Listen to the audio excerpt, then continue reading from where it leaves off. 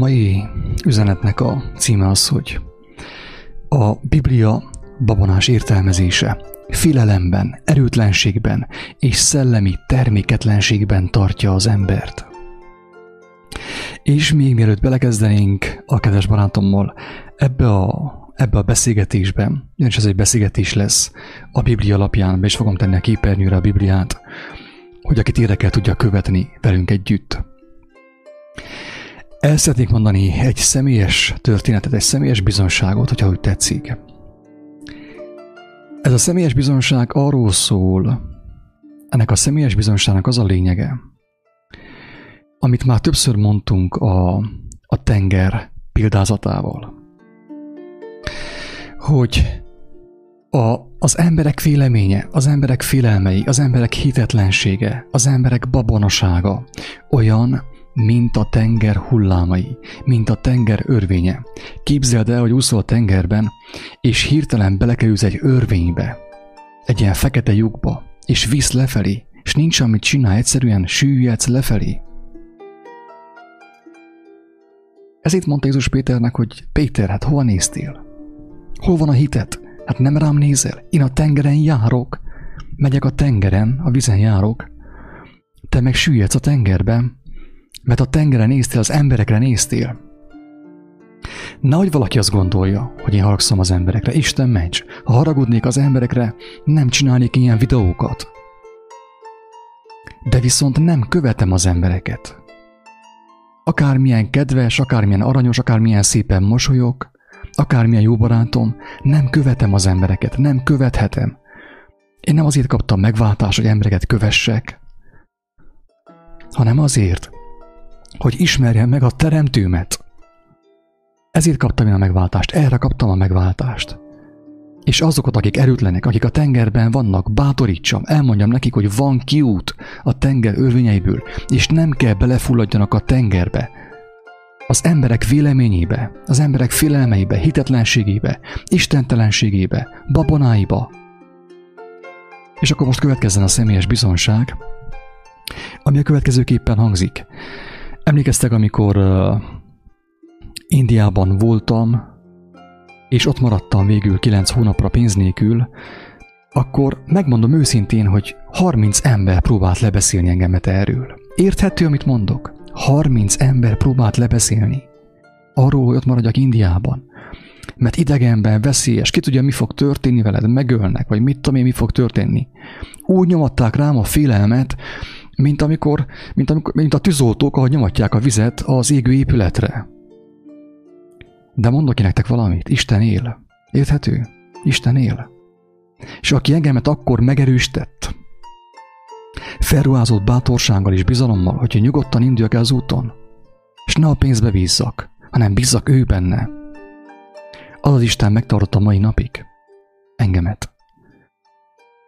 De fontos tudni, hogy az ember társait szerepe, még hogyha nagyon közel áll hozzád a feleséged, a férjed is, próbára kell legyél téve általuk. És ők nem felfelé emelnek téged, hanem lefelé húznak. Kivétel nélkül az összes. Kivétel nélkül az összes. Mindaddig húznak lefelé, amíg meg nem tanulod valahogy, hogy ha megélni akarsz, nem emberekre kell figyelj, nem a kiáltó szóra kell figyelj, Bodó Attilára és társaira. Sokszor mondtam, hogy útjelzőtáblák vagyunk azok számára, akik ki akarnak jönni a tengerből, a népek tengeréből, a tömegszellemből, a sötétség és a babonák tengeréből. Ennyi a mi dolgunk. Útjelzőtábla vagyunk. És felszólítunk embereket, hogy amíg tehetik, amíg még nem késő, amíg még nincsenek eltemetve, jöjjenek ki a babonákból, a vallásokból, sötétségből, az emberek követéséből, hogy mentsék meg a lelküket. Ez a rövid bevezető. Az az embertársait szerepe, Jézusnak a legközelebbi embertársa, ugye legközelebbi barátja. Péter volt az, aki által jött az első kijelentés, hogy ő a Krisztus, az élő Isten fia. Mégis ő által jött a kísértés. És azt mondta Jézus neki, hogy távozz tőlem, sátán! Távozz tőlem, sátán! Te csak a test dolgaira gondolsz. Nem a lélek dolgaira, azzal nem foglalkozol. Még kísértesz engemet. Így is elég bajom van. Még te is kísértesz engemet, a legjobb barátom. Ügyes barát vagy. De ez volt az ő dolga, Péter dolga akkor, hogy megkísértse őt, hogy Jézus megmutassa, hogy nem, bármilyen jó barátom, én nem a barátomra nézek, nem az emberre nézek, nem az ő félelmeire, nem az ő gyarlóságára, nem az ő véleményére, hanem arra az Istenre, aki életet lehet ebbe a testbe. Na, ez volt a bevezető. És akkor most belefogunk a kedves barátommal, és remélhetőleg az Úristen kegyelmével, az ő jelenlétében megnézni, hogy a Bibliával hogyan csapják be az embereket. Kiveszünk a Bibliából néhány passzust, a Teremtés könyvétől egészen napjainkig, az evangéliumokig, hogy megnézzük, hogy a Bibliát hogyan lehet babonásan értelmezni, és hogyan lehet józansággal értelmezni, józanságot szerezni belőle. Miért fontos erről beszélni? Azért, mert a Biblia valóban egy nagyon jó eszköz, kiváló eszköz arra, hogy valaki megszabaduljon általa, de hogyha valaki beleértelmezte a Bibliát a fejedbe, a YouTube-on, vagy nem tudom én, valamilyen gyülekezeten keresztül, nincs, hogy megismert a lényeget. Mert a Biblia nevében a babonás értelmezések kerülnek be a fejedbe. És meg vagy kötözve, ráadásul Isten és Jézus nevében, és nem fogod tudni csinálni azt, amit Jézus mondott, amit tanított, és amit az apostolok csináltak. Oké, mostantól ilyen szabadabban fogjuk folytatni, nem ilyen mereven, mint a bevezető, amilyen volt. Elő is veszem a Bibliát, és akkor együtt megnézzük, hogy merre hány méter itt Levikével. Közben elmondom azt, hogy hozzá lehet szólni a témához. Akinek van kérdése, ami értelmes hozzászóláshoz, szívesen meghallgatjuk. Mert bármennyire is törekszünk arra, hogy ismerjük az igazságot, és ne kerüljünk ki Isten jelenlétéből, még mindig gyarlók vagyunk, még mindig testben vagyunk, kísérthetőek vagyunk, és így tovább, és így tovább. Tehát nem vagyunk tökéletesek. A kijelentésünk sem tökéletes. Ez van, sajnos. Aki tökéletes kijelentésre vágyik, az forduljon Istenhez.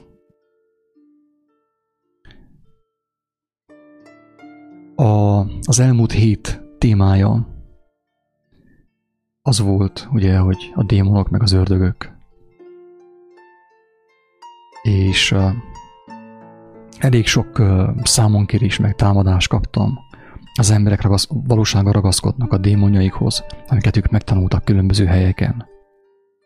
És úgy értik, azt hiszik, hogy az a Biblia, ők a Bibliához ragaszkodnak. Nem a Bibliához ragaszkodnak, hanem egy sajátos bibliai értelmezéshez, aminek az az eredménye, amit a címben is látunk. Hogy félelemben legyenek, erőtlenségben és szellemi terméketlenségben ne tudjanak segíteni embertársaiknak kijönni a világosságra. Tehát a kérdés az, hogy kik a démonok, kik az ördögök, úgymond ki a sátán, körülbelül ki lehet a sátán, mi lehet a sátán. És akkor most így a Biblia segítségével megpróbáljuk megnézni, hogy ugyanazt a bibliai kijelentést hogy lehet értelmezni babonásan, amit mindenki ismer, és hogy lehet értelmezni a józanság szellemével, hogy a javunkra fordítsuk. Talán akkor menjünk vissza a Teremtés könyvébe, és jelzem, hogyha valakinek van kérdése, vagy hozzáfűzni valója, segíteni próbál nekünk, örömmel elfogadjuk, semmi gond. De akkor menjünk a Teremtés könyvébe, nem? Mit szólsz, Edikem? Akkor leveszem a mikrofont innét. Tehát múltkor, amikor beszélgettünk erről, akkor azt mondtad, hogy mit mond az írás, a Biblia, hogy a bűn, ugye mi által jött a világba? A hazugság által jött a világba a bűn. A legelső démonizáltság, ördöngőség, az az Édenkertben történt meg, amikor is Éva és Ádám befogadták és elfogadták a hazugságot. Ez volt az első. Démonizáltság, ugye hitetlenség, nem hittek Isten kijelentésében. Az első kijelentésében Istennek, tanításnak, parancsnak, hogy minden fáról egyetek, egy fáról ne egyetek. Ez volt az első ige, ez volt az első parancs.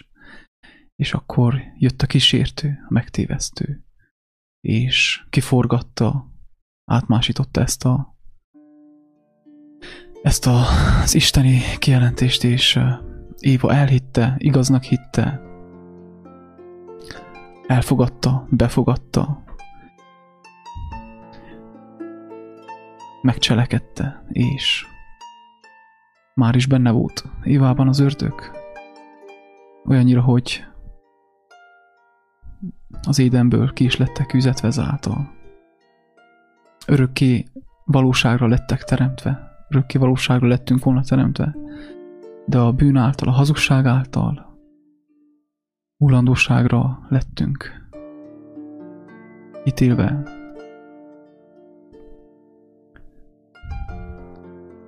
Az Új Szövetségben írja, hogy egy ember által jött be a bűn a világba, az első Ádám által, és egy ember által jött be az üdvösség, az örök élet. Egy ember által kaphatunk örök életet, Jézus Krisztus által. Tehát nem azt mondja a római levélben Pál, hogy a bűn, meg a halál, ugye, egy démon, egy röpködő démon által jött a világba, azt mondja, hogy ember által, egy emberi döntés által. Mi volt a döntés? Az, hogy vajon tényleg nem ehetünk ebből a fából? Bejött a kígyó, ugye, jelképesen, a kígyónak a jelképéről beszéltünk. Nem azt mondom, hogy mindenki úgy értse a Bibliát, hogy én értelmezem, vagy hogy Levike értelmezi. Nem erről beszélek. Én, amit elmondok határozottan az, hogy amit az emberek hallhattak a gyülekezetekben, a templomokban, azért babonás értelmezés az embereket félelemben tartja, butaságban, babonaságban, ekképp erőtlenségben tartsa. De viszont az örömhír az, hogy aki személyesen vágyakozik az igazság megismerésre, fog kapni kijelentést. Velünk vagy nélkülünk, teljesen mindegy. Velünk vagy nélkülünk. A kígyónak a jelképéről ugye beszéltünk már korábban is, hogy miért kígyó és miért nem zsiráf. Azért kígyó ugye, mert az van a teljes testével ugye a földön. Teljes testével a földön kúszik. Földhöz ragadt, földhöz tapadt. A kígyónál földhöz tapadtabb állat nem igazán, hát a vakont. Mert a föld alatt járkál. De ugye ez egy ilyen jelképes. És tegnap mondtad azt, hogy mi történt ott az édenkertben, hogy az ember, mint ahogy az rendeltetett, nem Istenre figyelt, hanem az állatokra. Tehát van egy, hogy is lehet mondani, egy ilyen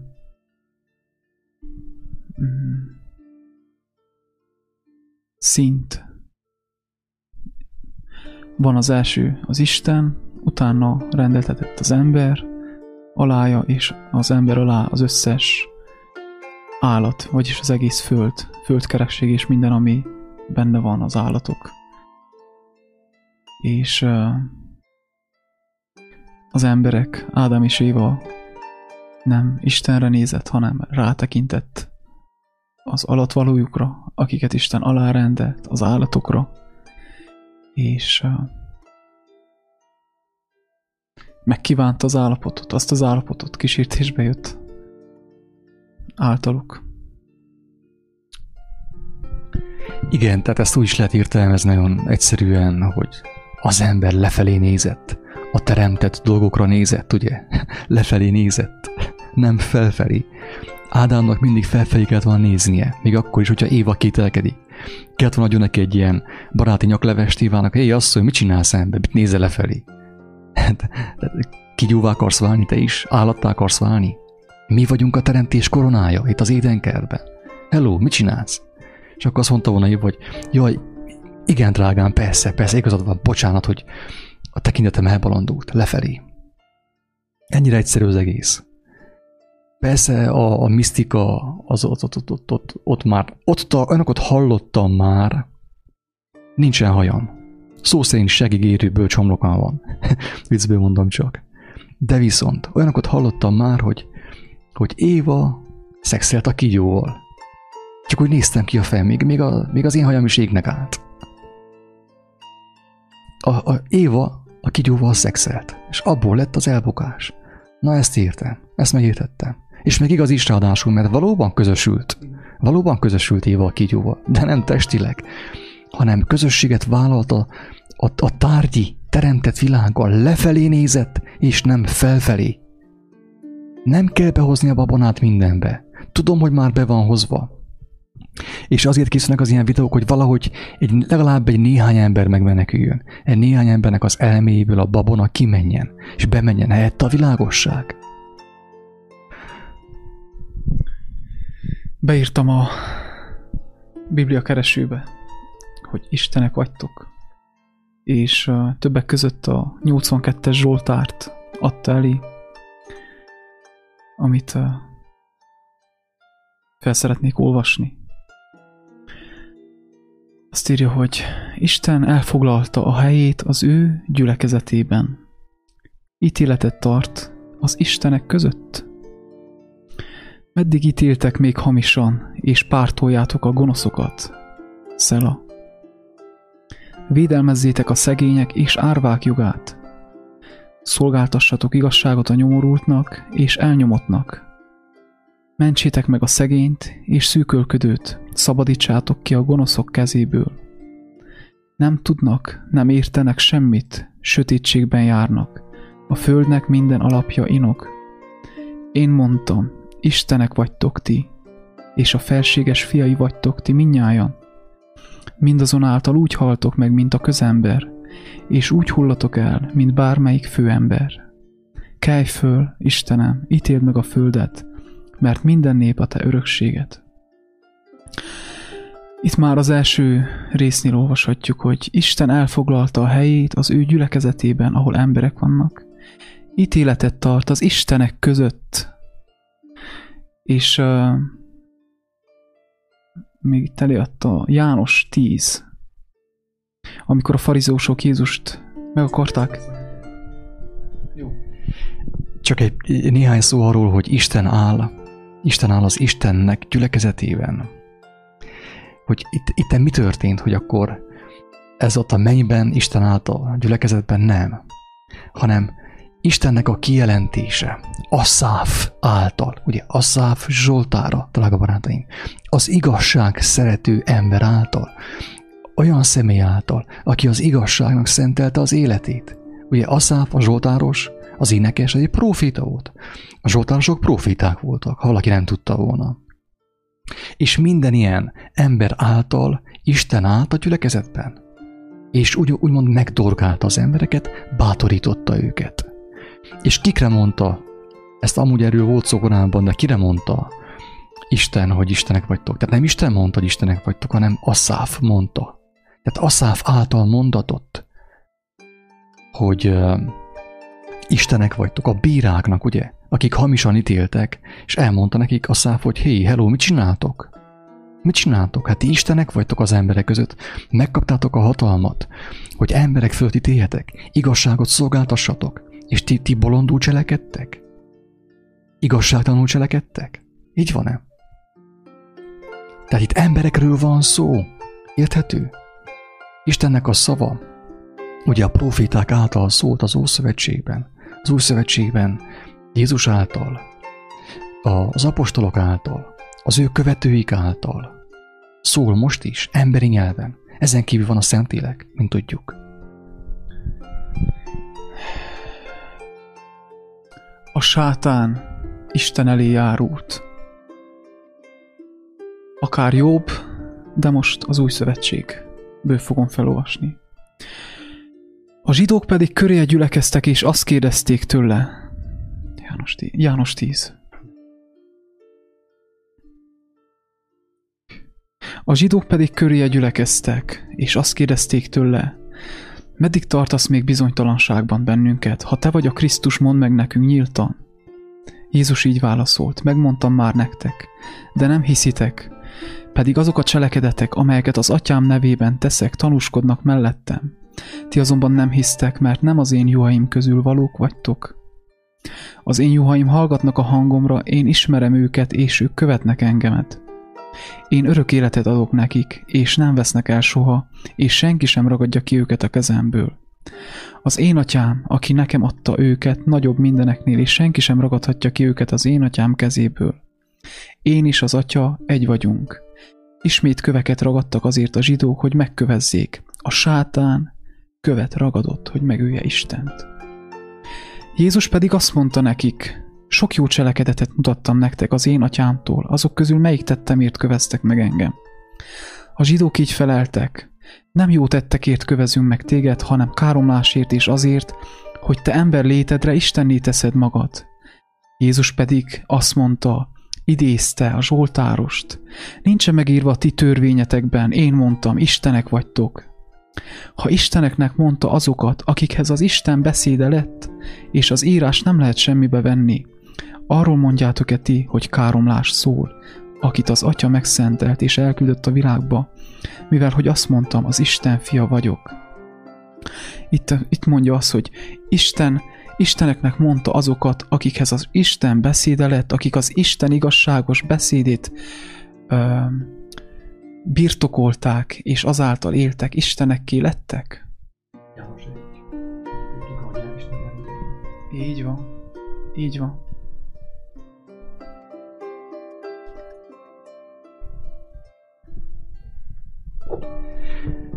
Ugye van az a híres fogalom, ami bekerült az embereknek az elméjébe, és leuralt az emberek elméjét. Ez a fogalom nem más, mint a bukott angyalok. És az emberek azt hiszik, azt gondolják, és azt gondoljuk. Én is be voltam csapva, hogyha ez segít neked a büszkeségedet legyűrni, akkor elmondom, hogy én is be voltam csapva, és még én sem értek mindent. Tehát én nem tudok segíteni nagyon sokat egy embernek. Ez az igazság. De én is be voltam csapva. Én is hittem az ilyen mesebeli, röpködő bukott angyalokban, amiben hisz Hollywood, Németh Sándor a társai, akik butaságban, sötétségben tartják magyarok ezreit. Azt mondja, hogy olvasom az elejétől, nagyon fontos. Kezdetben volt az ige, és az ige vala az Istennél, és Isten vala az ige. Ez kezdetben az Istennél vala. Minden ő általa lett, nála nélkül semmi sem lett, ami lett. Ő benne vala az élet, és az élet vala az emberek világossága. És a világosság a sötétségben fénylik, de a sötétség nem fogadta be azt. Vala egy Istentől küldött ember, kinek neve János. Ez jött tanúbizonyságul, hogy bizonyságot tegyen a világosságról, hogy mindenki higgyen ő általa. Nem ő vala a világosság, hanem jött, hogy bizonyságot tegyen a világosságról, Krisztusról, Jézusról. Az igazi világosság eljött volt már a világba, amely megvilágosít minden embert. A világban volt, és a világ általa lett, de a világ nem ismerte meg őt. Az övéi közéve, és az övéi nem fogadák be őt. Valaki, most jó figyelem, most jó figyeljetek mostan, ezen a ponton. Valakik pedig befogadák őt, hatalmat ad azoknak, hogy Isten fiaivá legyenek. Igazságban járjanak, megteljenek igazsággal, az élet igazságával, az örök élet igazságával. Aki befogadja Krisztust, de nem ilyen babonásan, hogy elmondtál megtérő versikét neki, hanem megismerted őt, és szeretsz vele ismerkedni reggeltől estig, estétől reggelig. Itt kezdődik a befogadás. Nem ott, hogy ott a versikét mondunk neki 3-szor, 5-ször, 6-szor, és semmi nem történik. Józanság, drága barátaim, józanság. Valakik pedig befogadák őt, hatalmat ad azoknak, hogy Isten fiaivá, Isten gyermekeivé legyenek. Azoknak, akik az ő nevében hisznek. Akik nem vérből, sem a testnek akaratából, sem a szexuális vágyból, a férfinak az indulatjából, hanem Istentől születtek, igazságtól születtek. Ők az Isten fiai, Isten gyermekei. Így van-e? És erre mondják azt ugye az Ószövetségben, hogy a bukott angyalok, az 1/3, vagy nem tudom hány harmad, ezt Németh Sándor kell megkérdezni, hogy jobban tudja ezeket a meséket. Én nem értek annyira hozzá, hála Istennek. De nem akarok kevékedni, nem vagyok én sem jobb, mint ő. Én is gyarló ember vagyok. Ézsaiásnál, hogy Ezékielnél írja ezeket a dolgokat. Melyik? Ahol szokták a sátánra utalni, hogy mint hajnalcsillag zuhantál. Ezékielnél van, igen, a hajnalcsillag. Azt is megnézzük mindjárt. Csak ugye itt van az a bukott angyalok, hogy az Isten fiai bementek az emberek lányaihoz.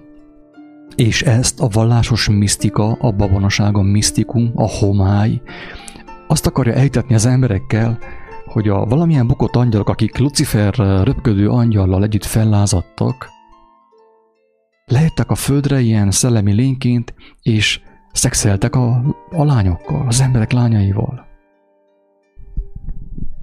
Az Ószövetségben a zsidó nép volt az Isten fia, az Isten fiai, és mit mondott Isten nekik, hogy amikor mentek az idegenek földjére, hogy elfoglaljátok azt, ne menjetek be, a pogány asszonyokhoz ne vegyétek el őket feleségül, ne közösüljetek velük. Itt van. Amikor az Új Szövetségben írja azt, hogy legyetek vendégfogadók, mert tudtotokon kívül angyalokat vendégelhettek meg, nem fog lejönni egy angyal az égből, és bémegy, hanem az ember, aki az életét letette Istennek, és Isten igazságában jár, az ő szent lelke által jár. Hogyha János 1-ben azt olvashatjuk, hogy Isten hatalmat adott, hogy Isten fiaivá legyenek, akkor mennyivel inkább lehet egy angyal is akár.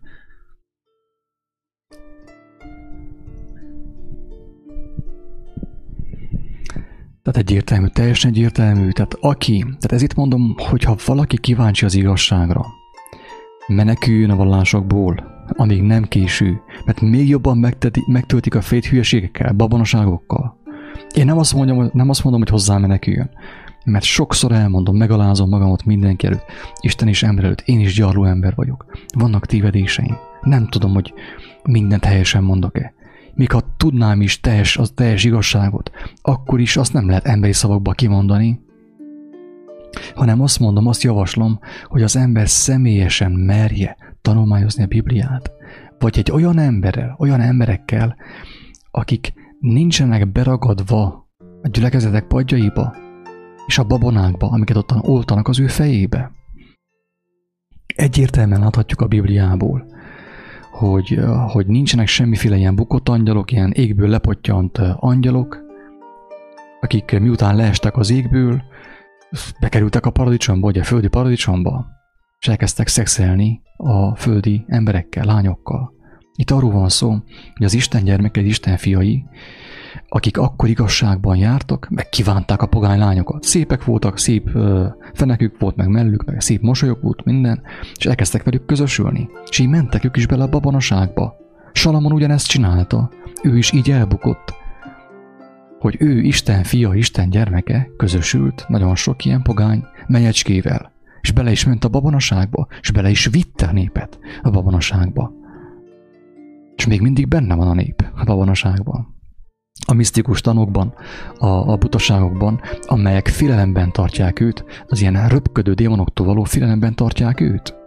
És aki félelemben van, nem tud szolgálni Istennek. Hogy szolgálni Istennek? Hát nem a félelem lelkét kaptátok, aki fél, nincs Istenben. Érthető, amit mondok? Vegye tudomásul, nem rossz szándékkal mondom. Aki fél, nincs Istenben, mert ő még nem kapta meg a félelem nélküliség, a bátorság lelkét, a babona nélküliség, a józanság lelkét. Nem tud szolgálni nagyon az embernek, ő maga is fél, hát mit adjon nekik? Félelmet? Röpködő démonokat? Ilyen égből leesett röpködő angyalokat, ilyen meséket? Isten nem erre hívott el, hogy felnőtteknek meséket mondjunk, hanem arra, hogy megismerjük az ő igazságát. És mi legyünk a világ világossága, az élet sója. A hegyen épített város. Tehát nincsenek ilyen bukott angyalok abban a formában, ahogy a rajzfilmekben, a filmekben, és a vallásokban mondják. És akkor, tehát azt ugye már leszögeztük, hogy és persze ugye az ilyen misztikus okkult írások, az Énok könyve, meg a többi apokrif írat. Apokrif mi az? Rejtett, eldugott, titkos, ugye? Titkolózunk össze-vissza, és töltjük egymás fejét babonaságokkal. A rejtett iratok mondják azt, hogy ez így történt, és belevitték az embert a misztikába. És azóta az emberek ilyen babonáson hívogatják Mihály arkangyalt, meg Gábrielt, meg a nem tudom melyik arkangyalt, így küldözgetik őket, ilyen babonáson. Ez van.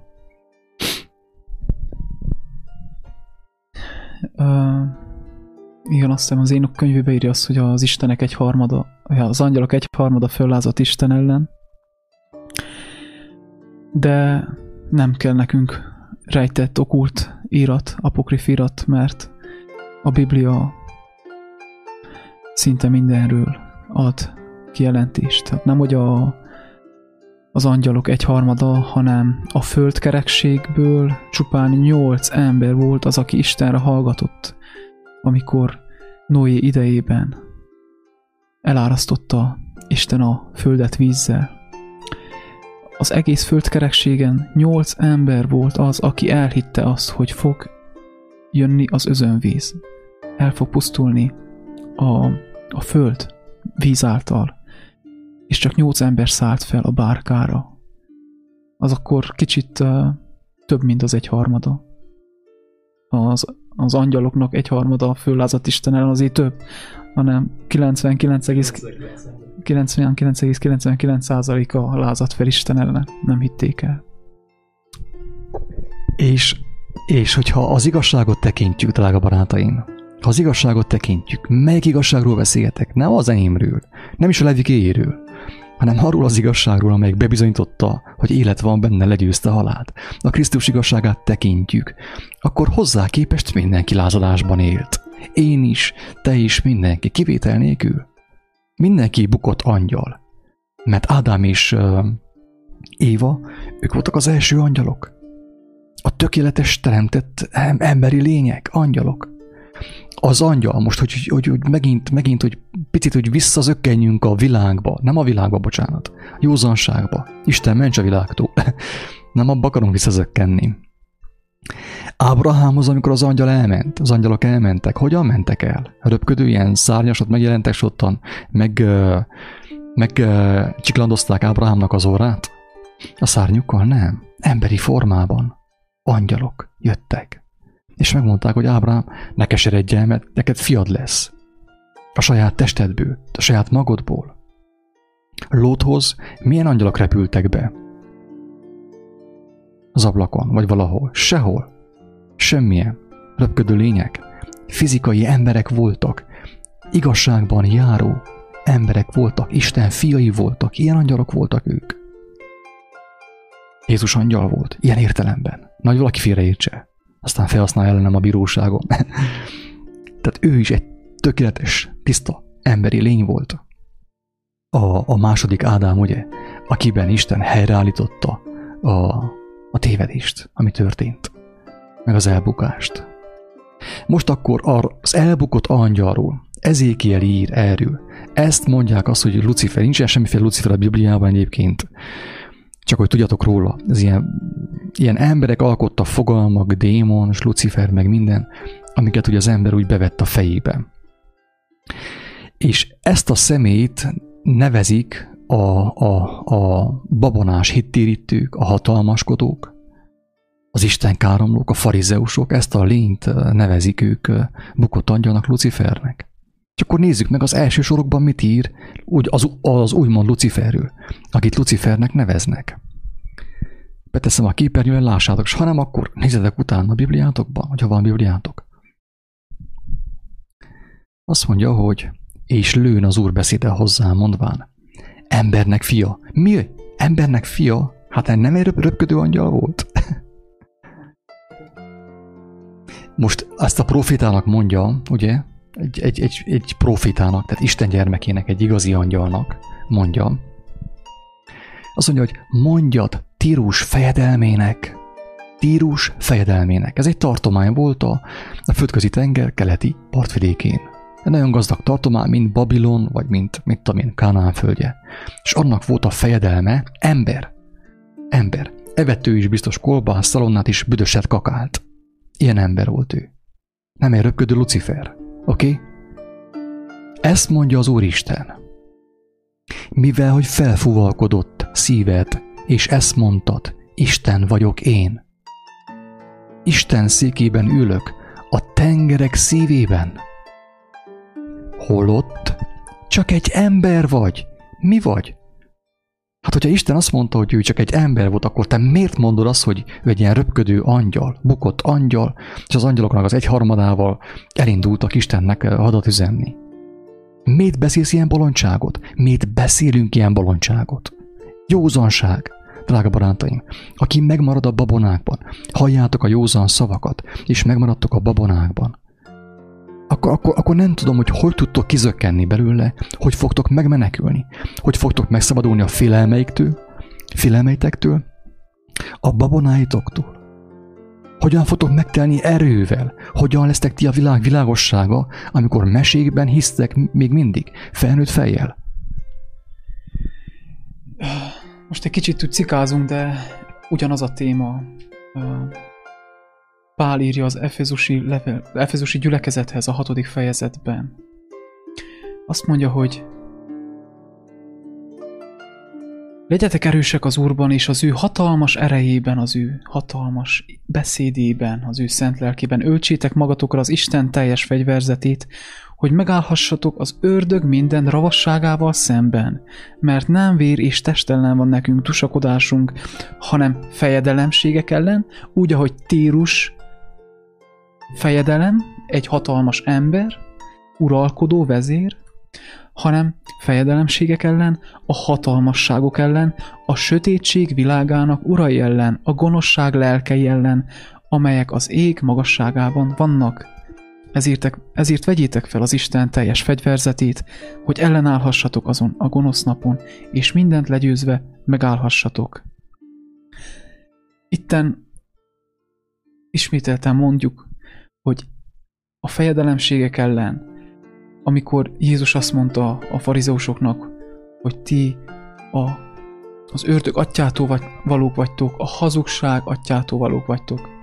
Tehát maga az ember, amikor a hazugságban van, ezt jelenti az, hogy az ember ördöngős, hogy ördögi. A hazugság magaslatai. Tehát a magasságban vannak. Hát akkor, amiket mond Németh Sándor, tehát Isten könyörüljön rajta, azt mondom, tényleg én nem tudok más mondani. Én régebb szerintem, hogyha találkoztam volna vele, akkor lehet, hogy így ilyen székely temperamentummal lekimentem volna, lefejeltem volna, mint kezdődött csak a harangvirágot. De most nem tenném biztos, hanem azt mondom, Isten könyörüljön rajta, hogy a hazugságokat hagyja abba. Ne töltse meg az emberek fejét hazugságokkal, babonákkal, amerikai mesékkel, amerikai tündérmesékkel. Hatalmasságok magasságban vannak, persze magasságban vannak. Nagyon sok emberben egy magas hazugságot, magas, nem tudja az ember elengedni, hát be van ismételgetve a fejedbe, a röpködő démonok, be van ismételgetve a fejedbe, meg a bukott Lucifer, be van mantrázva a fejedbe, és nem tud elengedni. Mitől magas? Ahányszor ismételték neked a fejedbe ezt a hazugságot, annál magasabbra került. Így ment felfelé. Magasságban van. És azt mondja, az élet sötétségének világbírói ellen. Mitől van sötétség? Az igazság jelenlétében van a sötétség? Nem. Az igazság jelenlétében világosság van. A hazugság jelenlétében mi van? Az élet sötétsége. Mi annak a világbírója? Hát a hazugságok. A gonoszság lelkei, akik terjesztik a hazugságot. A milliárdos barátai Németh Sándornak, a pápának, összes ilyen vallási manipulátornak. Ők a fejedelemségek, a gonoszság lelkei, és Isten könyörüljön rajtuk. Hát vagy 2 megmenekül közülük. Attól, ami rájuk vár tényleg, amiatt, hogy részt vettek ebben mert azt mondta Jézus, hogy sajnos szükséges, hogy legyenek megbotránkozások itt a földön. Szükséges legyenek megbotránkozások. De jaj annak, aki által lesznek. Én is meg kell legyek próbálva, kapok én is kísértéseket nap mint nap, meg vagyok próbálva, de jaj annak a Judásnak, annak a haszontalan személynek, aki csak arra alkalmas, hogy másokat folyton kísértsen, és másokat megtévesszen, megtöltse a fejét babonasággal és hazugsággal, és ezáltal lefegyverezze őt, erőtlenné tegye őt, megtöltse őket félelemmel. Jaj az ilyen embernek. Ezt mondta Jézus. Hitlernek önmagában nem volt hatalma és ereje. Neki azáltal lett hatalma és ereje, hogy a népet manipulálta. Ennyi. A nép hit neki. Miért hit a nép Hitlernek? Drága barátom, miért hittek az emberek Hitlernek? Miért hittek az emberek Ceausescunak? Meg a többieknek? De azért, mert nem volt Istenük, akiben higgyenek. Nem volt józanságuk, amiben higgyenek. Nem foglalkoztak az igével, nem keresték az igazságot, nem kaptak kijelentést, Bibliát nem olvasták, csak hallgatták a papbácsit, aki mondta a meséket, katolikus meséket.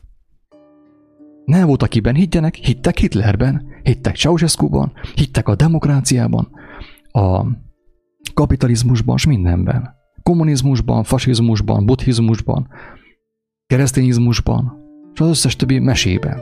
Piroska és a farkas, Hófehérke és a héttörpe, és a többi mese.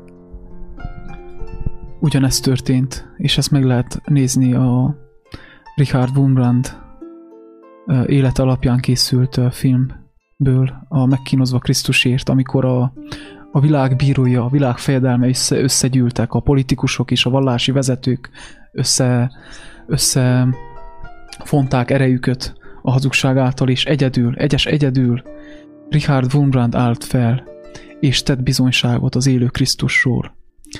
És emiatt ő kapott 14 év börtönt, és a feleségét is börtönbe zárták, kínozták, megverték, és próbálták elhitetni azt, hogy nincsen Isten.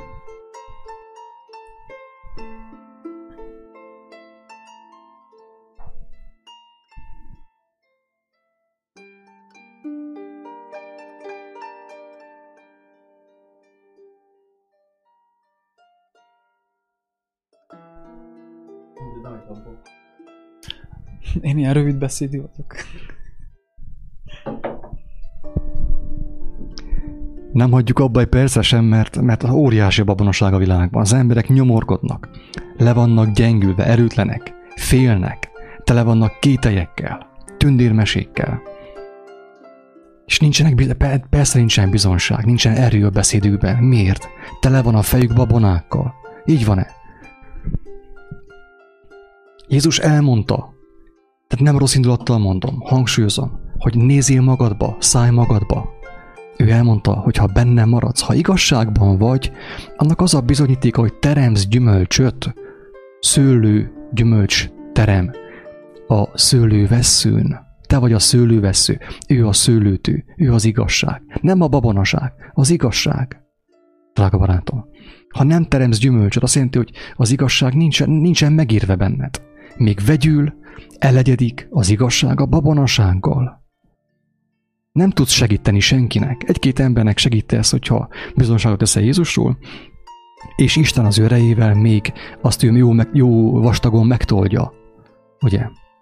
Még valahogy azt az embert elhívja a Bibliának a megismerésére, és még lehet, hogy jobb állapotba kerül, mint te, mert nem áll be egy felekezetbe, egy gyülekezetbe, hanem ő kap személyesen kijelentést. És nem fog belemenni a röpködő angyalok és démonok meséjébe. Most én két konkrét történetet fogok megnézni. Egyik a Jobb története, ahol ugye konkrétan ki van mondva a sátán. Egyébként, akit érdekel a téma, annak nagyon ajánlanám figyelmébe azt a videót, hogy a sátán nem az, akinek gondoltad, aminek gondoltad. Nézd meg nyugodtan azt a videót. Bibliai versekkel alá van támaszva minden, amit mondunk. Nézd meg nyugodtan, hogy a fejedből a babonák, a mesék kitisztuljanak. Hát, ha valahogy megtehetsz erővel, Istennek a jelenlétével, és tudsz majd segíteni embertársaidnak. Menjünk a Jobb történetéhez, de ott is van ugye egy sátán.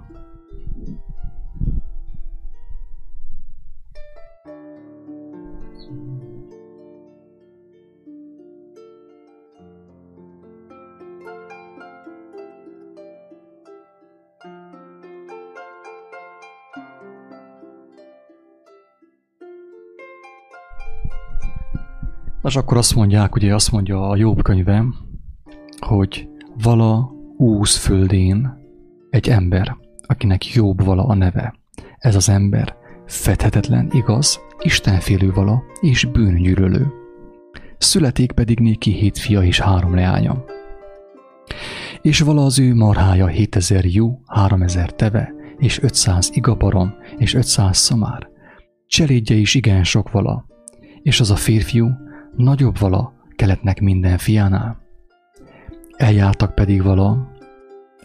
vala pedig az ő fiai egymáshoz, és vendégséget szerezének otthon, ki a maga napján. Elküldtek és meghívták vala az ő 3 húgokat is, hogy együtt egyenek és ígyanak velük.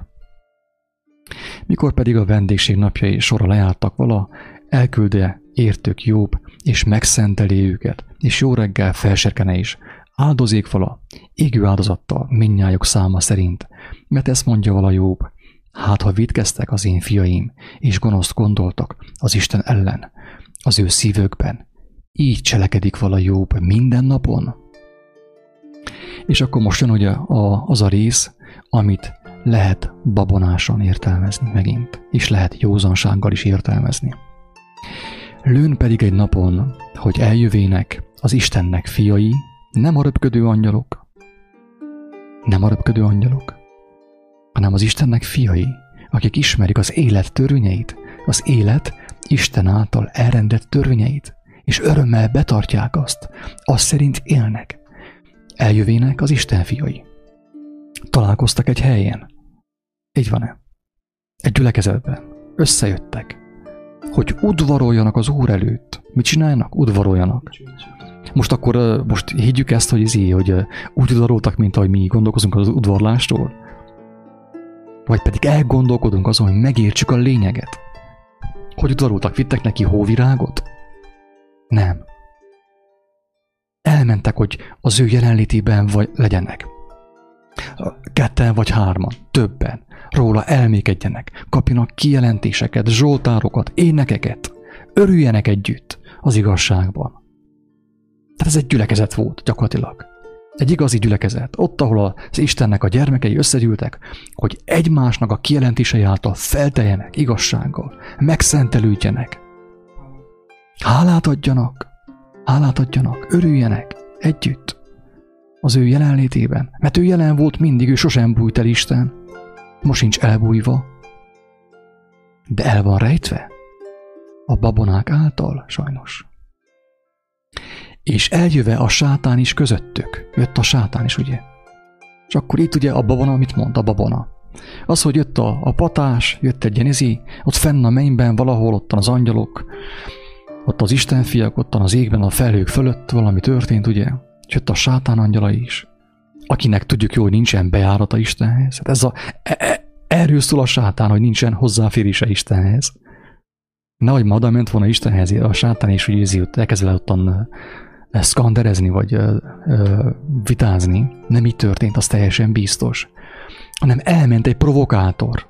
Oda ment egy provokátor Isten gyermekei közé. Az Istennek hű gyermekek közé. Egy provokátor, aki nem hitt Istenben. Egy lator. Egy mágus. Egy varázsló. Oda ment, és provokálta a gyülekezetet. És mondta a gyülekezeti vezető, tegyük fel, a próféta, a zsoltáros. Mondta, hogy honnét jössz. És felel a sátán az Úrnak, ugye a sátán lelkületében járó ember felelt a prófétának, a gyülekezeti vezetőnek akár, mondta, hogy körülkerültem, és átjártam a földet. És mondta Ásáf, vagy pedig a másik zsoltáros mondta ennek az embernek, hogy észrevetted az én szolgámat, Jobbot, hogy milyen hűséges, bizony nincs hozzá hasonló a földön. Fedhetetlen, igaz, istenfélő és bűngyűlölő. És akkor mit csinálta a provokátor? Provokálta. Így van-e? Provokálta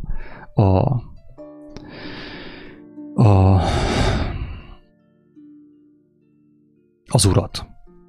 Ki volt az Úr? Ki volt az Isten? A Zsoltár szerint az Istenben járó emberek. Ők voltak az Istenek. Ti is Istenek vagytok. A bírák, ugye? Akik ismerték Istennek a törvényeit. Ez a provokátor alatt provokálta, ugye, azokat az embereket is mondta, avagy ok nélkül féli Jobb az Istent. És akkor elmondta, ugye a szemére hányta, hogy hát megkapott ő mindent, és azért féli Istent. És akkor, akit érdekel, olvassa el tovább a történetet, hogy mi történt Jobbal, mi történt a többiekkel. Azt mondta ugye a zsoltáros, hogy még mielőtt folytatnád, itt felismertem 2 dolgot. Ugye itten a másik fordítást most nem fogom elékeresni, vagy inkább elékerese. Melyik fordítás? Hát, a 2011-esre videált.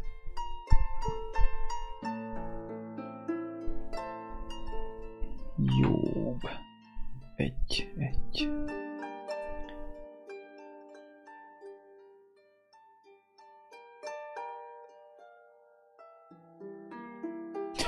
Azt mondja a sátán, körülkerültem és meg átjártam a földet. Üzleteket köttem. Figyelj meg! Föltámadt az irigység benne, hogy ez az ember milyen könnyedén gazdag. Isten által, Isten kegyelméből milyen hatalmas ő. Én meg kerülöm a földet, mindegy, nyerészkedek. Hatalmasokot kell hazudjak, bizniszkedjek. Így van, pontosan. Föltámadt az irigység benne. Mint mai napig is bennünk van ez. Így van, így van. És akkor mit mondott ugye az úr a sátának, hogy hát nyugodtan bántsad őt, ugye? Nyugodtan bántsad őt. És mi történt? Megengedtetett az, hogy Jobb beteg legyen, elvesztette a családját, a gyermekeit, meg minden, meg volt jó keményen próbálva Jobb. De Jobb kiállta a próbát. Na most akkor, hogy megint lejöjjünk a felhőkből jöjjünk le, és a mesékből jöjjünk ki, akkor megint csak azt tudom javasolni, hogy aki nem látta, megkérem szépen, nézze meg a Megkínozva Krisztusért című filmet. Nyugodtan azt a filmet nézitek meg, mert nem hazugság, hanem igazság az a film. Érthető? És a Richard Wurmbrand nevét helyettesítsétek be Jobb nevével. Ugyanezt történt Jobbal. Érthető? Richard Wurmbrand is elvesztette az egészségét, elvesztette a családját, elvesztett mindent, és mégis mindvégig kitartott. Mint ahogy Jézus mondta, hogy aki mindvégig kitart, üdvözül. Ez volt Jobb, Richard Wurmbrand. Mondhatsz bármilyen nevet, ha lényeget nem érted, ha benne maradsz a babonaságban. Sajnos nincs, ahogy megszabadulj, nincs, ahogy megtelj erővel, nincs, ahogy megteljél bölcsességgel, és nincs, ahogy másnak segítsél. Csak vallásos frusztrációt fogsz tudni átadni másoknak, semmi többet annál. Tehát Jobbal ez történt. És ez történt utána más emberekkel is, Pállal is. Neki is megvolt mindene.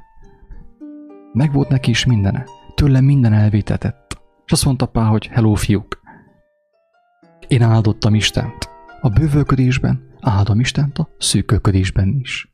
Nekem van erőm Krisztusban. Itten az Óhéber fordítást rákattintottam a körül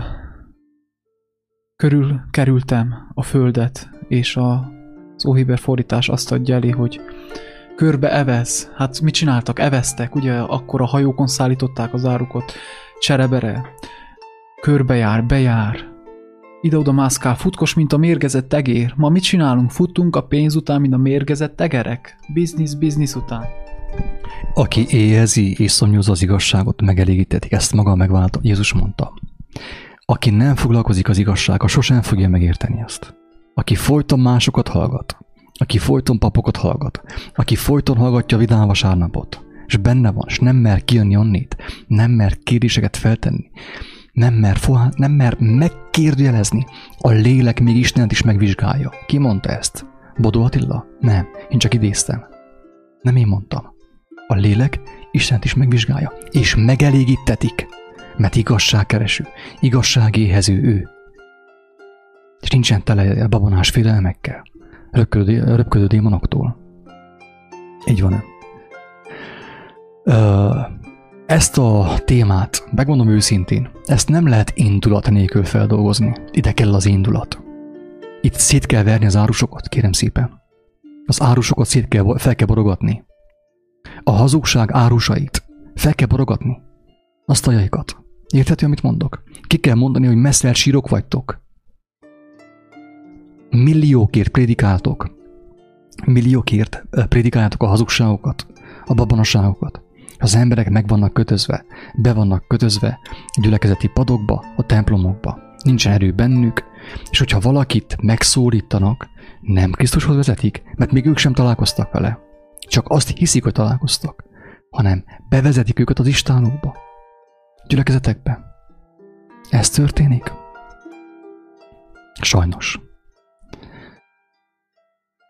Közben van egy kérdés. Erik azt kérdezte, hogy arról, hogy van-e az embernek védőangyala vagy sem, arról mit mond a Biblia. Erik, én nem vagyok írástudó, nem vagyok farizeus. Ismerek valamit. Van ismeretem eléggé szűkös, tükör által homályosan látok. Nem ezzel kell foglalkozni, hogy van-e védőangyal vagy nincsen. Több, mint valószínű, hogy van, ha engem megkérdezel. Lehetnek ilyen szolgáló lelkek, akik segítenek az embernek, tehát úgymond vannak ilyen beavatkozások, láthatatlan szinten is. Isten megteheti ezt. Én ebben nem kételkedek egyáltalán, hogy Isten nem tehet ilyent. Sőt, mit mond Jézus? Hogy jaj annak, aki egyet is megbotránkoztat, a kisderek közül, akik hisznek benne, mert ők hisznek benne. Nincsen tele a fejük teológiával, hazugságokkal. Ők hisznek benne. De aki őket megbotránkoztatja, annak jaj. Annak jobb, hogyha malomkövet kötnek a nyakába, s tengerbe dobják. Azt mondja, hogy az ő angyalaik mindenkor látják az én mennyei atyámnak az arcát. Nagyon sok történetet hallottam én erről egyébként, hogy sőt, tapasztaltam én is, és biztos te is tapasztaltál, hogy gyermekkorodban sokszor kerültél olyan veszélyes állapotba, nyugodtan meghallhattál volna. De Isten nem engedte, meghalljál. Ott valami történt, valami fenomenális történt, természet feletti történt, és megmenekültél. Nem volt lejárva az óra, Isten nem engedte. Nem engedte, hogy megüst a lábad a kőben, ahogy mondja az írás. Nincs nekem kétségem afelől, de mit mond Jézus? Nem a ti dolgotok tudni azokat az időket, azokat az alkalmakat, azokat a dolgokat, amiket az Atya maga hatalmába helyezett. Mit mond még ezen kívül? Sok mindent mondhatnék még nektek, de most még nem érthetnétek meg. Mert ha földiekről szóltam, és azt nem akartátok bevenni, akkor hogyan hisztek abban, hogyha a mennyiekről szólok néktek? Ezt mondta Jézus. Tehát teljesen biztos, hogy sok minden van, amiről nem tudunk, nincsen tudomásunk. De hogyha valaki a 2+2-nél elbukik, szerintem az erős ne akarjon tovább menni, analízis órára, mert nem fogja azt megérteni. Aki a 2+2-vel bajban van, annak azt javaslom, hogy kezdje az alapoktól. Nézze meg, hogy a térdeiben van-e hajlékonyság. Nem az emberi babonákkal szemben, hanem a magasságos Istennel szemben, a Teremtővel szemben. Hogyha van hajlékonyság, jön a kijelentés, jön az igazság, jön a megértés, jön a szorzótábla, és úgy tovább. Sok minden jön még, nagyon sok minden megértés jön még. Mert azt mondta Jézus, hogy az Atya elküldi a Szent Lelket, elküldi, hát az itt van, mindig is itt volt. De aki megismeri őt, hallani is fogja a Szent Lelket. És a Szent Lélek elmond mindent, megtanít mindenre. Láttat dolgokat. Eszünkbe juttatja azt, amit Jézus mondott. Ezt mondta Jézus. Aki felülről lefele akar építkezni, aki a kéménnyel kezdi, és a tetővel folytatja, annak én azt mondom, hogy őszinte részvétem.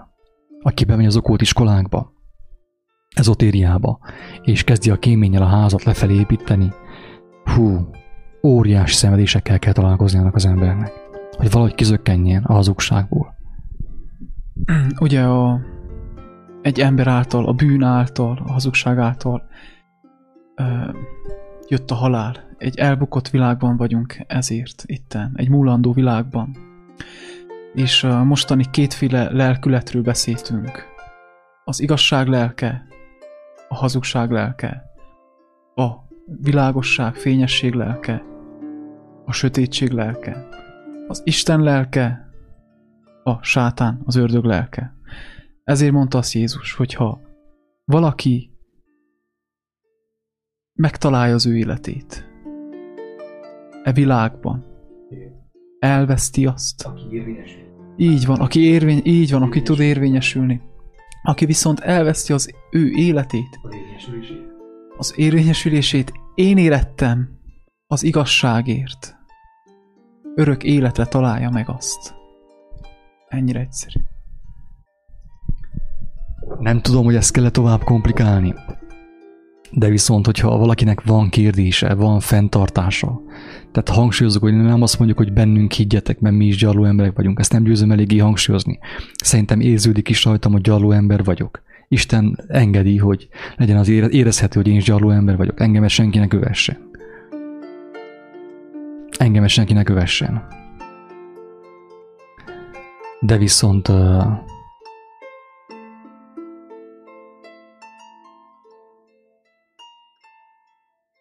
tényleg, hogyha valaki mer lépni, ha valaki nem a vallásos, mert ugye az emberek meg vannak félemlítve, úgy a templomban, mint a híd gyülekezetében. Főképp azok után, ugye, hogy nyilvánosságra került, hogy aki kiállt onnét és kiteregette a dolgot, azt átkozták, mint a zingervarrógép. Ilyenek történnek ugye a nagy gyülekezetben. Milyen dolog ez? Isten nevében ottan átkozzák az embereket. Félelemben tartják. Tehát emlékeztek, mondtam azt a példát, hogy egy barátomtól kérdezték, hogy egy református ember kérdezte, hogy tényleg igaz, hogy ilyen nehéz kiállni a híd gyülekezetéből? És azt mondja, hogy igaz, valóban nehéz, de nem nehezebb, mint a református vallásból. Aki ezt nem vette tudomásul, az próbálja ki. Otthon jelentse be, hogy ő végzett a vallással, a babonával, lement a parókiára, és azt mondta a papnak, hogy sziasztok, én elmentem, a nevemet húzátok ki onnét gyorsan. Ezt további nem támogatom, ezt a babonaságot. Valaki ezt próbálja ki, és ezt vállalja fel a családja előtt, a keresztmama, a keresztanyas, a polgármester, és mindenki előtt. És akkor majd beszélgetünk, hogy nehéz-e kiállni máshonnét. Tehát most kicsit a híd gyülekezetének a javára fogok beszélni, hogy nem rosszabb a híd gyülekezete sem a katolikus vallásnál, a református vallásnál. Épp olyan nehéz kiállni bármilyen babonaságból, hazugságból, vallásból, mint a híd gyülekezetéből, vagy bármilyen más szektából. Érthető? Pont olyan nehéz kiállni az összesből.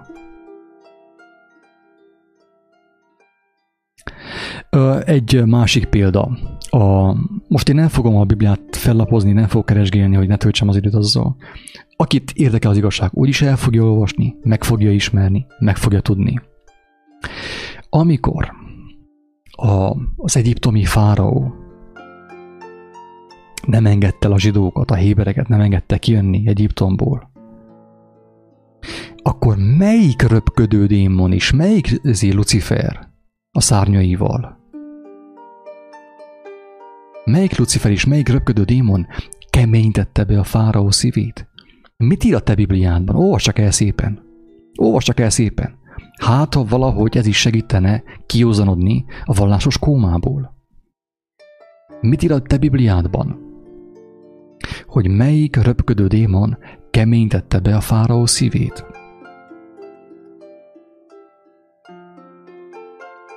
Elmondom én. Azt mondja, hogy az Úr, a mindenható Isten bekeményítette a fáraó szívét. Az Úr nem egy repülő démon volt, nem, az Úr volt az. Júdásnak a szívét kikeményítette be, melyik röpködő démon. Az Úr, a mindenható Isten. Júdásnak az élete szerint, az ő korábbi döntései szerint, az ő választása szerint maga a mindenható Isten, az ő törvényei lehetővé tették azt, hogy az ő szíve bekeményedjen, és elárulja a megváltót. Tehát Júdás szint vallott. Jól tette olyan értelemben, azt mondta Jézus, hogy Legyetek hidegek vagy melegek, forró, most ne értsen kisefére. Tüzesek, forrók. Judásnak is a szíve bekeményedett. Felvállalta a benne lévő gonoszságot. A fáraó ugyanezt tette. Felvállalta a benne lévő gonoszságot. Mi szerint? Isten törvénye szerint. Hogyha már gonosz vagy, hát akkor légy gonosz. Akkor légy gonosz. Vállald fel. A Jelenések könyvében mit olvashatunk? Aki eddig gonosz volt, folytassa tovább azt. Vállalja fel. Legyen gonosz. Merjen gonosz lenni. Ha hazug vagy, akkor vállald fel azt, csináld azt, hazudjál. Mert hogyha hazudsz, ha hideg vagy, akkor előbb-utóbb fogsz találkozni a hazugságot, csak gonoszságot gyümölcsével, és amikor találkozol azzal, akkor még kaptál egy újabb esélyt, hogy megtérjél, Istenhez forduljál. De a lagymatag langyosban, vallásos babonákban, na ott barátom, ott reménytelen az élet. Annál rosszabb nincs. Annál rosszabb nincs. A másik példa, amiről tudunk, ugye a Saul királynak a, mondjam az, démonizáltsága, hogy Isten egy gonosz lelket küldött rám. Tehát ki küldte? Isten küldte a gonosz lelket. Isten bocsátott a gonosz lelket, hogy gyötörje őt. Miért? Ez miről szólt? Arról szólt, hogy Saul tévedett, szembe ment az élet törvényeivel, az Isten kijelentésével. Szembe ment, és utána egy gonosz lélek, egy gonosz lelkiismeret gyötörte őt, és ugye oda rendeltetett melléje Dávid lantjával, és ő vigasztalta lantjával, és azáltal is kapott egy kis leckét, Saul király. Mi történik ma? Kapcsolj be a tévét, menj a YouTube-ra, nézd meg az emberekből, mekkora bohócot csinálnak, hogy megalázzák az embereket. A babonák nevében. Nem a babonák, Jézus nevében sajnos. Jézus nevéből egy zoknit csinálnak. Isten nevéből úgy szintén. Hiába veszik az Úr nevét. Gúnyt űznek Istenből. Mivel? Mi miatt? Butaság miatt. A kapzsiság miatt. A gonoszság miatt. A hatalmaskodási vágy miatt. Ezt csinálja Németh Sándor, amióta elkezdte a mozgalmát. Sajnos ezt csinálja. És terjed a mozgalom, mint a rák nyavaja. Ellepte Erdélyt is, Székelyföldet is. És olyan kijelentéseket hallunk, hogy Jézus azért halt meg, és azért lett szegény, hogy mi gazdagok legyünk, pénzünk legyen. Tessék, démon, kell-e? Kell-e még démon? És szembe köpik az evangéliumot Jézus nevében ráadásul. Én nem azt mondom, hogy szent vagyok, nagy valaki félreértse. Szerintem érződik, mennyire vagyok én szent. Nem vagyok jobb én sem a diákné vászlánál, ez az igazság. Én magamat nem akarom felemelni.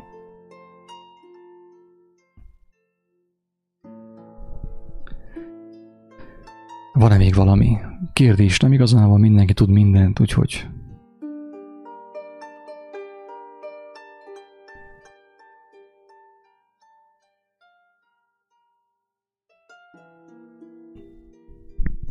Nagyon szomorú, részben szomorúság miatt készítjük ezt a videót. Fáj az, hogy azt mondta Jézus, hogy az aratnivaló sok, kevés a munkás. És akiben van jó indulat, mert vannak ilyen emberek, vannak olyan gyermetek szívű emberek, akik vágynak arra, hogy igazságban járjanak, és igazságot mutassanak az embertársaik számára. De le vannak fegyverezve, erőtlenek, nem tudnak, erőlködnek, de hogy erőlködnek? Babonák szerint erőlködnek, és Isten azt nem áldja meg, mert ha Isten megáldaná a féligazságot, hát akkor becsapná magát. Hát akkor a mennyek országa elbukna. Tehát Isten nem tudja megáldani a féligazságot, a babonákot. Ezért nincs erő a szavadban, a szavaidban, a szolgálatodban.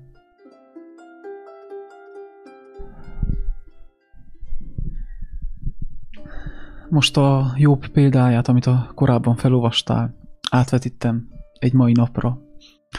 Összegyűlünk, Isten fiai, hogy imádjuk az Istent. És ismerve Jézus Krisztus igéjét, hogy nem szolgálhatunk két urat. Vagy az egyiket szeretjük, a másikat megvetjük. Vagy az egyiket szeretjük, a másikat gyűlöljük, vagy az egyikhez ragaszkodunk, és a másikat megvetjük. Ekképp nem szolgálhatunk két urat. Vagy Isten szolgáljuk, vagy a mammont. És egyszer betoppan egy okos, és akkor azt mondja, hogy hát de nem meg van mondva. Jézus gazdag létére szegény lett, hogy mi gazdagok legyünk. Anyagiakban is. És akkor mi elkezdünk szaladni a pénz után, mert elhittük. Ennyi. Így átvetítve, ennyire egyszerű nekem. Aztán remélem nektek is. Kétfajta sátán van. Egyik az, amit látsz, amikor bekapcsolod a Cartoon Networkot, a Scooby-Doo-ban például. Ezt terjeszti Németh Sándor társai. Magyari László. Afrikából hozta be ráadásul. Afrikából hozta be ezt a jelenséget. És tehát az afrikai jelenséggel, ez a TB Joshua proféta, tőle származik nagyon sok ilyen varázslás, babonaság. Amerikában is, Magyarországon is. Kétfajta sátán van. Van a babonák sátánja. Az arra jó, az a legjobb sátán, a babonák sátánja, mert eltakarja, elfordítja az emberek figyelmét a valódi sátánról, a valódi ördögről. Érthető az egésznek a lényege. A babonákkal, a mesékkel elfordítják az emberek tekintetét a valódi ördögről. Ez történik. A másik sátán az igazi sátán az, aki létrehozza az ilyen sátán meséket, démon meséket, megtévesztésben tartja az embereket, és nem engedi, hogy ők személyesen megismerjék az igazságot. Személyesen Istenhez fohászkodjanak. Olvassák az evangéliumot, kapjanak kijelentéseket, örömöket. Ehelyett elküldjük a gyülekezetbe, ahol betöltekeznek keresztény heavy metállal és őrjöngenek, fetrengenek a földön. A port törlik a földről. Jézus nevében az emberek. Mert a Szent Szellemmel felkent pásztor is ezt csinálta, ezt mutatta. Hát, hogyha a fejedelem elbukott, akkor az ő országa is elbukott, így van-e? Ez van, sajnos. Az egész Ószövetség erről szólt, hogy a fejedelem elbukott, a fej elbukott, és a többi, a farok követte. Ez történik. Németh Sándor már rég el van bukva, és a farok, ugye, többi követi. És itt hangsúlyozom, hogy én semmiképp nem emberek ellen szólok, hanem a hazugság, a megtévesztés, a babonaság ellen szólok. És teljes szívemből kívánom, hogy minél több ember megmeneküljön ebből a babonaságból. Valahogy. Mert nekem meggyőződésem az, hogy nagyon sok jóindulatú ember van közöttük.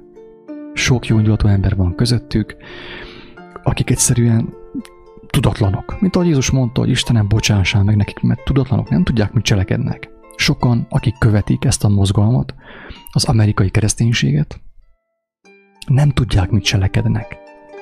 Nem rossz indulattal teszik. Ők jót akartak, de jót takartak. Ez történt. A jót eltakarták.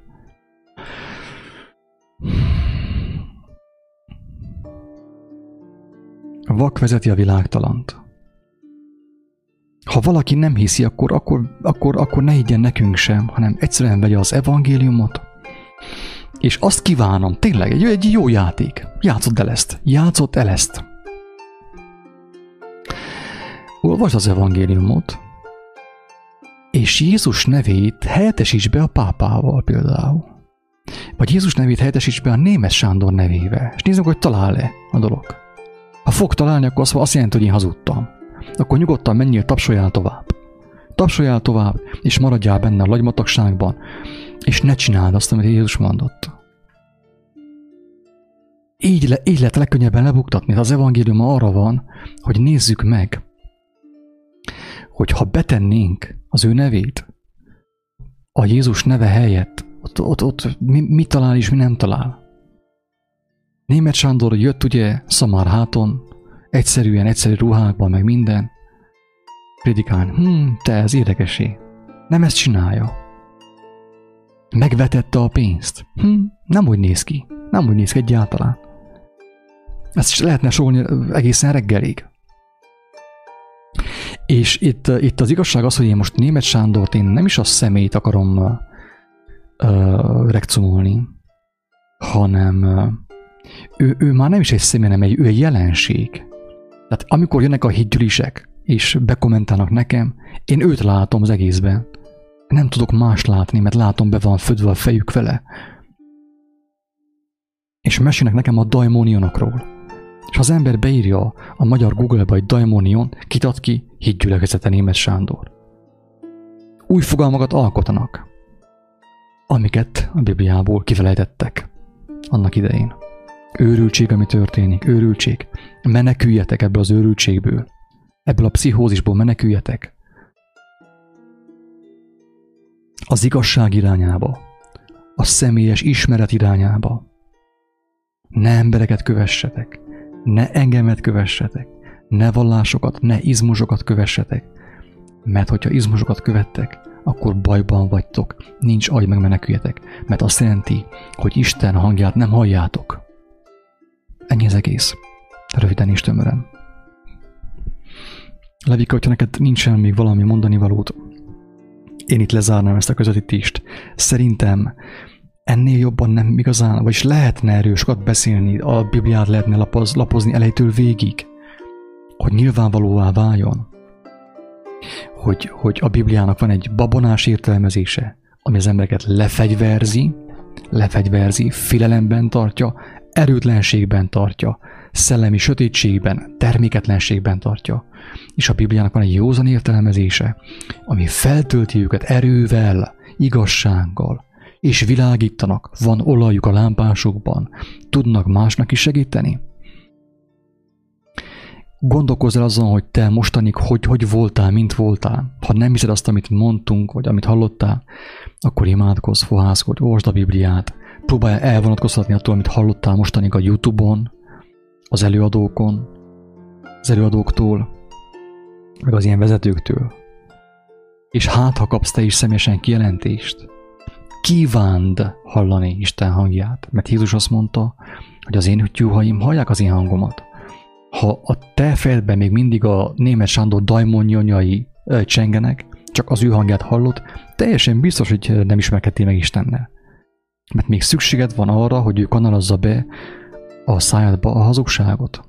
Nem hallod Istent? Nem vagy megmenekülve. Be van mantrázva a fejedbe a keresztény rockzenével, hogy megmenekültél. Gondolkozz el ezen, nyugodtan. Fel is lázadhatsz, bármit csinálhatsz. A lényeg az, hogy békében legyél a Teremtő Istennel, az igazsággal. Ellenem valaki felázad, megteheti, mert nekem is van egy rossz jellemem sajnos. Nem vagyok én egy szent ember, ezt elmondtam. Szenteskedni nem szeretek. Ennyire vagyok jó, amennyire vagyok. Hogyha valaki rám haragszik, azzal semmi gond nincsen. De hogyha valaki az igazságra haragszik, magát csapja be. Ő kerül bajba, nem én. Röviden ennyit. Én őszintén kívánom, hogy minél több ember, aki ezt hallotta, eljusson a Krisztus világosságára, hogy meglássa a világosságnak a fényében, hogy ő mostanig miben hitt, milyen babonaságokban hitt, és minek volt köszönhető az, hogy nem volt neki ereje, nem volt lelkesedése, nem volt öröme, életöröme, és szellemi terméketlenségben élt az életét. Isten áldja mindenkit, szavaztok!